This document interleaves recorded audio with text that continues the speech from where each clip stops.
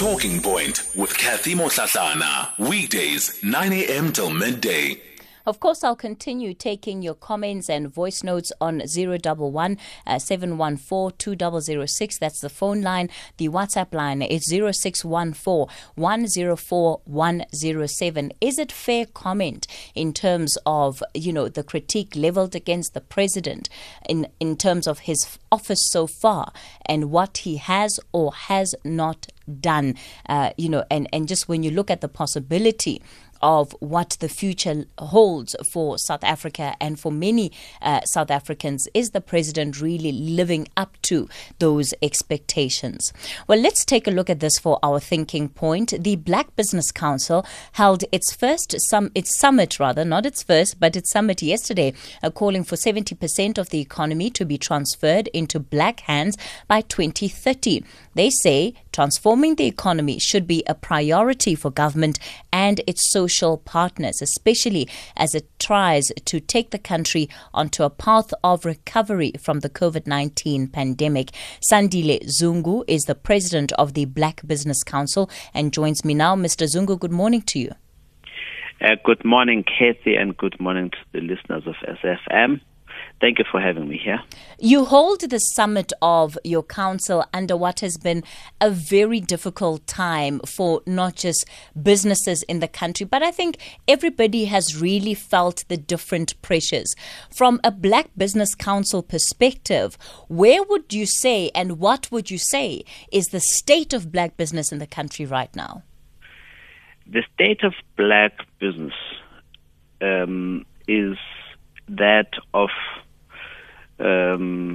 hopelessness, because the bulk of them will be in the SMME sector.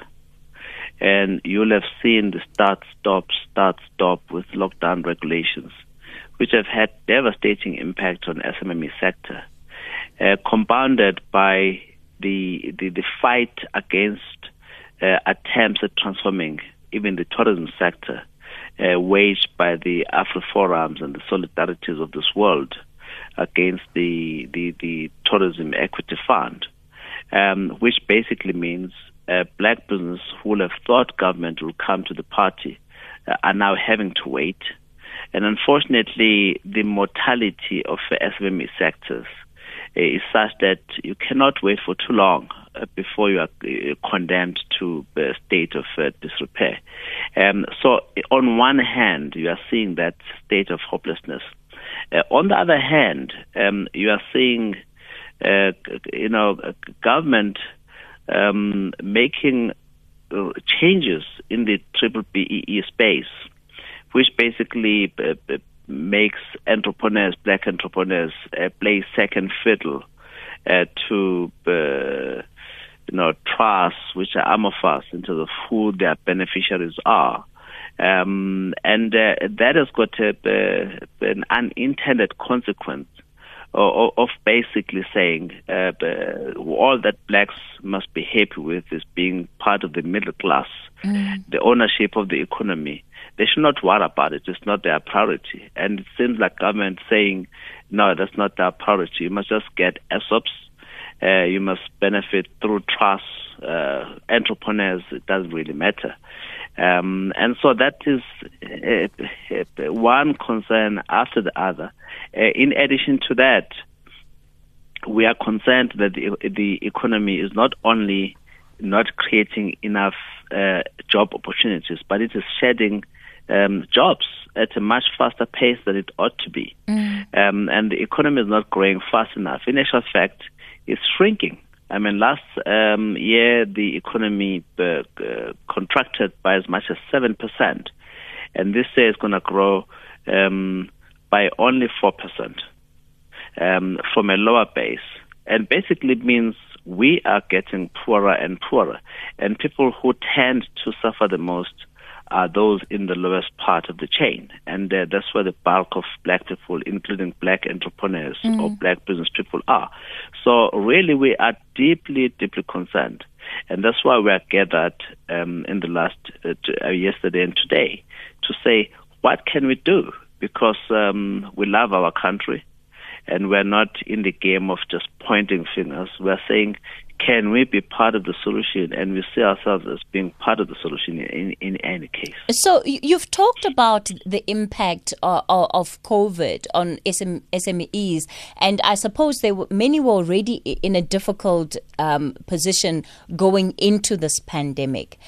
And what strikes me the most is that there is no shortage of government officials who speak about the need to empower SMEs and the need to have them be part of the economy simply because of the extent that they can contribute to creating employment in the country. And yet that doesn't seem to be translating into the actual experience of the owners of these companies in terms of being able to access whatever support that they may need. Well, unfortunately, there's a lot of people who talk and talk and talk. There are few doers in this country. That's why we've got great plans, but implementation is poor. The broad brush of poor implementation talks to lack of capacity, intellectual capital. It talks to poor political will. It talks to a whole lot of things, which we call poor implementation, and even skills for that matter, because sometimes poor implementation is basically leading to cost overruns, poor delivery of projects, etc. We are basically concerned that when it comes to all these grand ideas, there's lack of what I'll call political will, and we pander to interests that have got absolutely no interest in the long-term greatness of this country's economy, and perhaps we when I say we, I'm saying government is ill-prepared to respond to those forces. Take, for example, the Tourism Equity Fund. It's part of the government's response to an urgent matter caused by the pandemic. And we're well into the half of this year. And it's been stymied. Why? Because Solidarity took government to court that you cannot roll out, you cannot disperse these funds because of the criteria that the Solidarity Fund perceives to be favoring blacks. And it is unfortunate that there's money ready to be spent, but it cannot be spent. Why? Of course, sure. Of course, the other spectrum of that is that oftentimes, even where money is spent and is said to be for the benefit of black businesses or black entrepreneurs, some of the history shows us that it is not just ordinary men and women on the street who benefit from these projects, but it is those that are politically connected and part of the elite that seem to be in the forefront of gaining access to some of these funds. My argument on that is that sometimes it's just a scarecrow. It's a red herring. The so-called politically connected, you ask yourself, who are those people that have gained? No. It's not the politically connected business people. It's basically corrupt and personalities who are not necessarily business people, who are actually using business as a front for diverting resources that they should be flowing into the economy.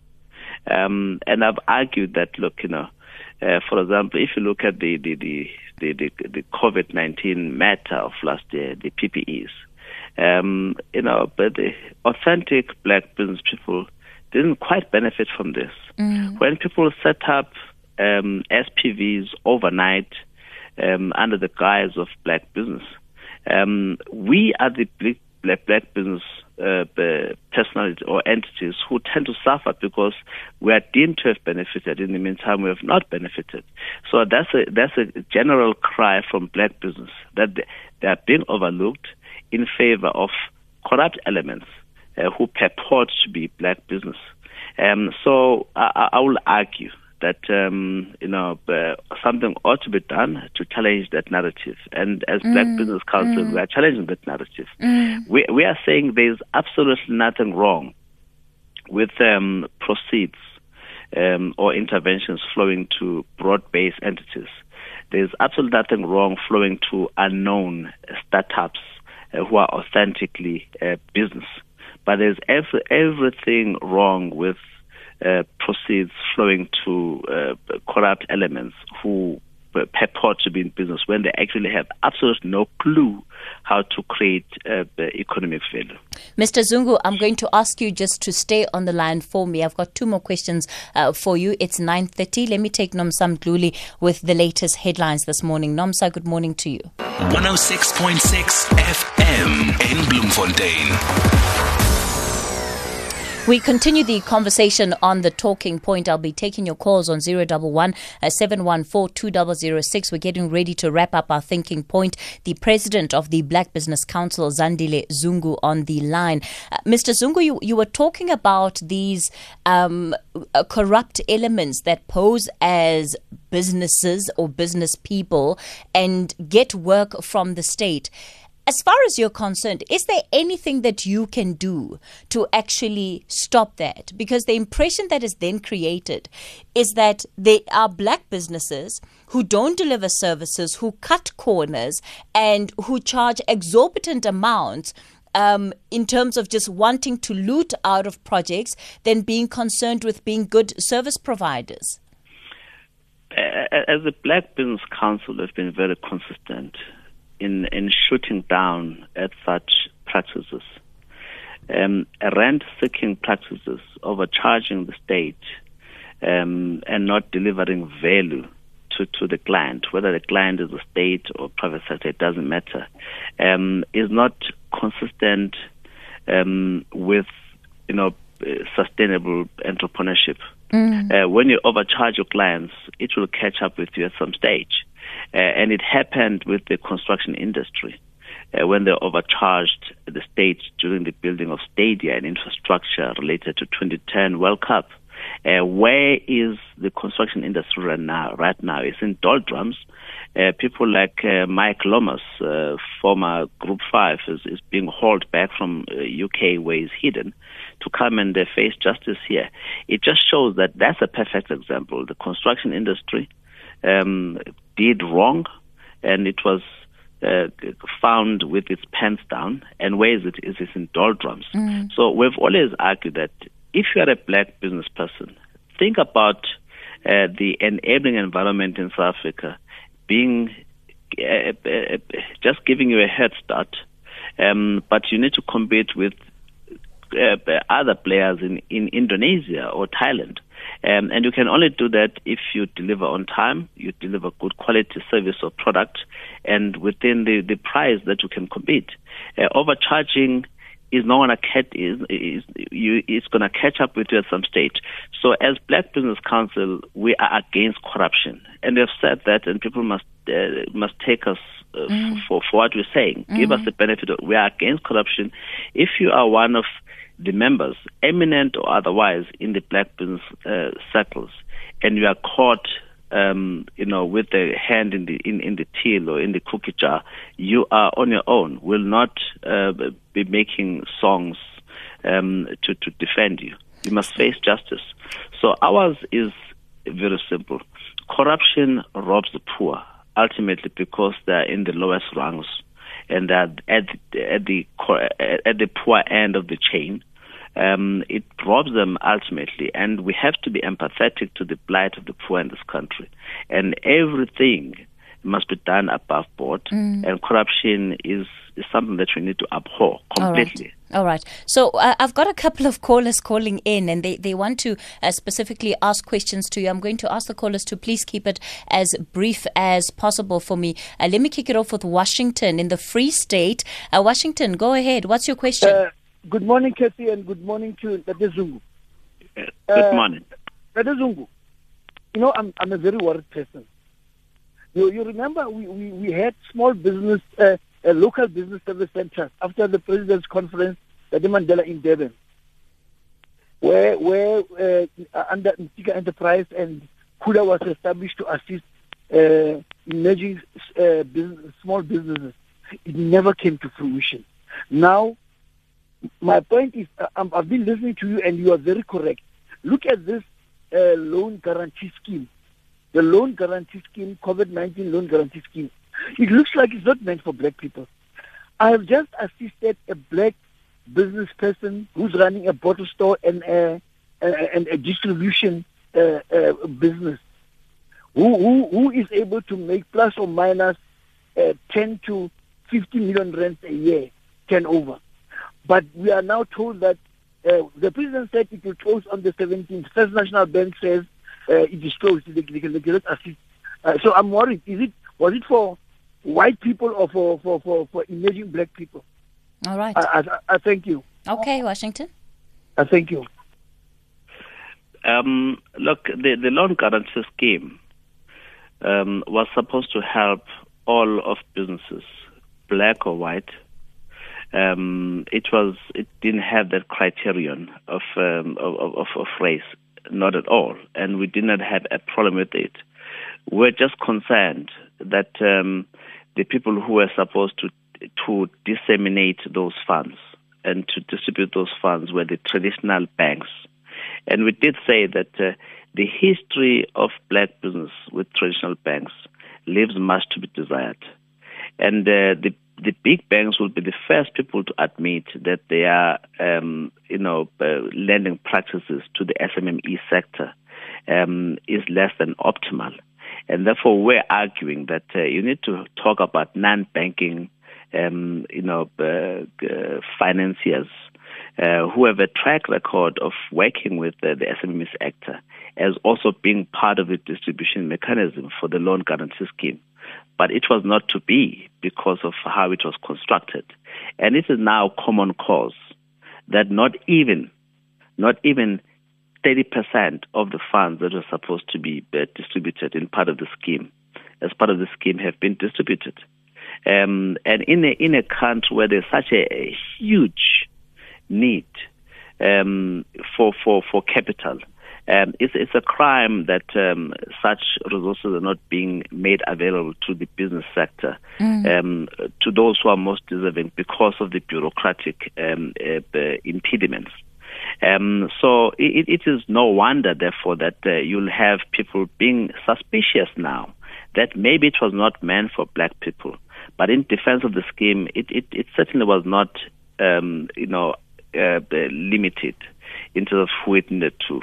But historical practices of lending to black business on one hand and historical practices of lending to SMEs in general made us very suspicious upfront, even before these failures have become reality. So we are deeply concerned that the government doesn't seem to listen. And even when we offer our help in absolute good faith, well up front, they don't seem to listen because we warned them that the banks are not good at lending to black business, and banks don't have a good track record of lending to SMMEs. Here we are. Romeo, let me take you quickly. A question for Mr. Zungu, very briefly, Romeo. Thank you very much. Good morning, both of you. I just wanted to say we understand very well in his introduction as he was talking to, as he's still talking to you, he said Vision 2030, the plan is about transforming the economy 70% into the hands of black people. I wanted to ask a question to say, just last week we were talking about unemployment, which is now sitting on 32%. What are you doing as the black business to curb all these problems, to help the government? Do you have got the budget to support also in terms of creating small businesses for those who want to come into the business as well? Do you support them? Do you sponsor them as well? Thank you. Okay. All right, Romeo, let me do this. I've got to take a quick break. Mr. Zungu, I'll come back with your answer and we'll wrap it up after that. Tweet at SFM Radio and at Kathy Mohlahlana. All right, Mr. Zungu, we've gone on longer than expected, but let me give you a chance to answer Romeo's question before I let you go. It's very easy. The Black Business Council is an advocacy group. It's a lobby group. We do not operate like a funding agency. Yet we have partnerships that were created with, for example, the U Bank, and we've stayed very close to the Ministry for Small Business Development, Ministry for Tourism, to see if those funds can then be, made to work efficiently for the benefit of SMMEs. We don't have funds of our own, and we have made it very clear that that's not our responsibility. Ours is to make sure that the NEF, for example, which was created for purposes of deepening economic ownership, is properly capitalized, and it's been undercapitalized for a very long time. And we have said that to various ministers, from Rob Davis to Patel, that you need to capitalize, you need to honor the original commitments which were made at the funding of NEF, because it is seen by most black business as the go-to agency if you're looking for capital. IDC, similarly, the likes of Kula or SIFA now, are some of the agencies that are being looked at as some kind of saving grace for small, medium sectors or businesses which are in need of capital. All right. Sandile Zungu is the president of the Black Business Council. Mr. Zungu, let me thank you so much for your time. So there you had it then. That's just some of the challenges facing black business identified by the Black Business Council. 70% of the economy to be transferred into black hands by 2030. Just reading it, it sounds like a bit of a pipe dream. But of course, I'm keen to take your own reflections in terms of where we are right now and how we begin to get out of this difficulty in particular that is facing our SMEs.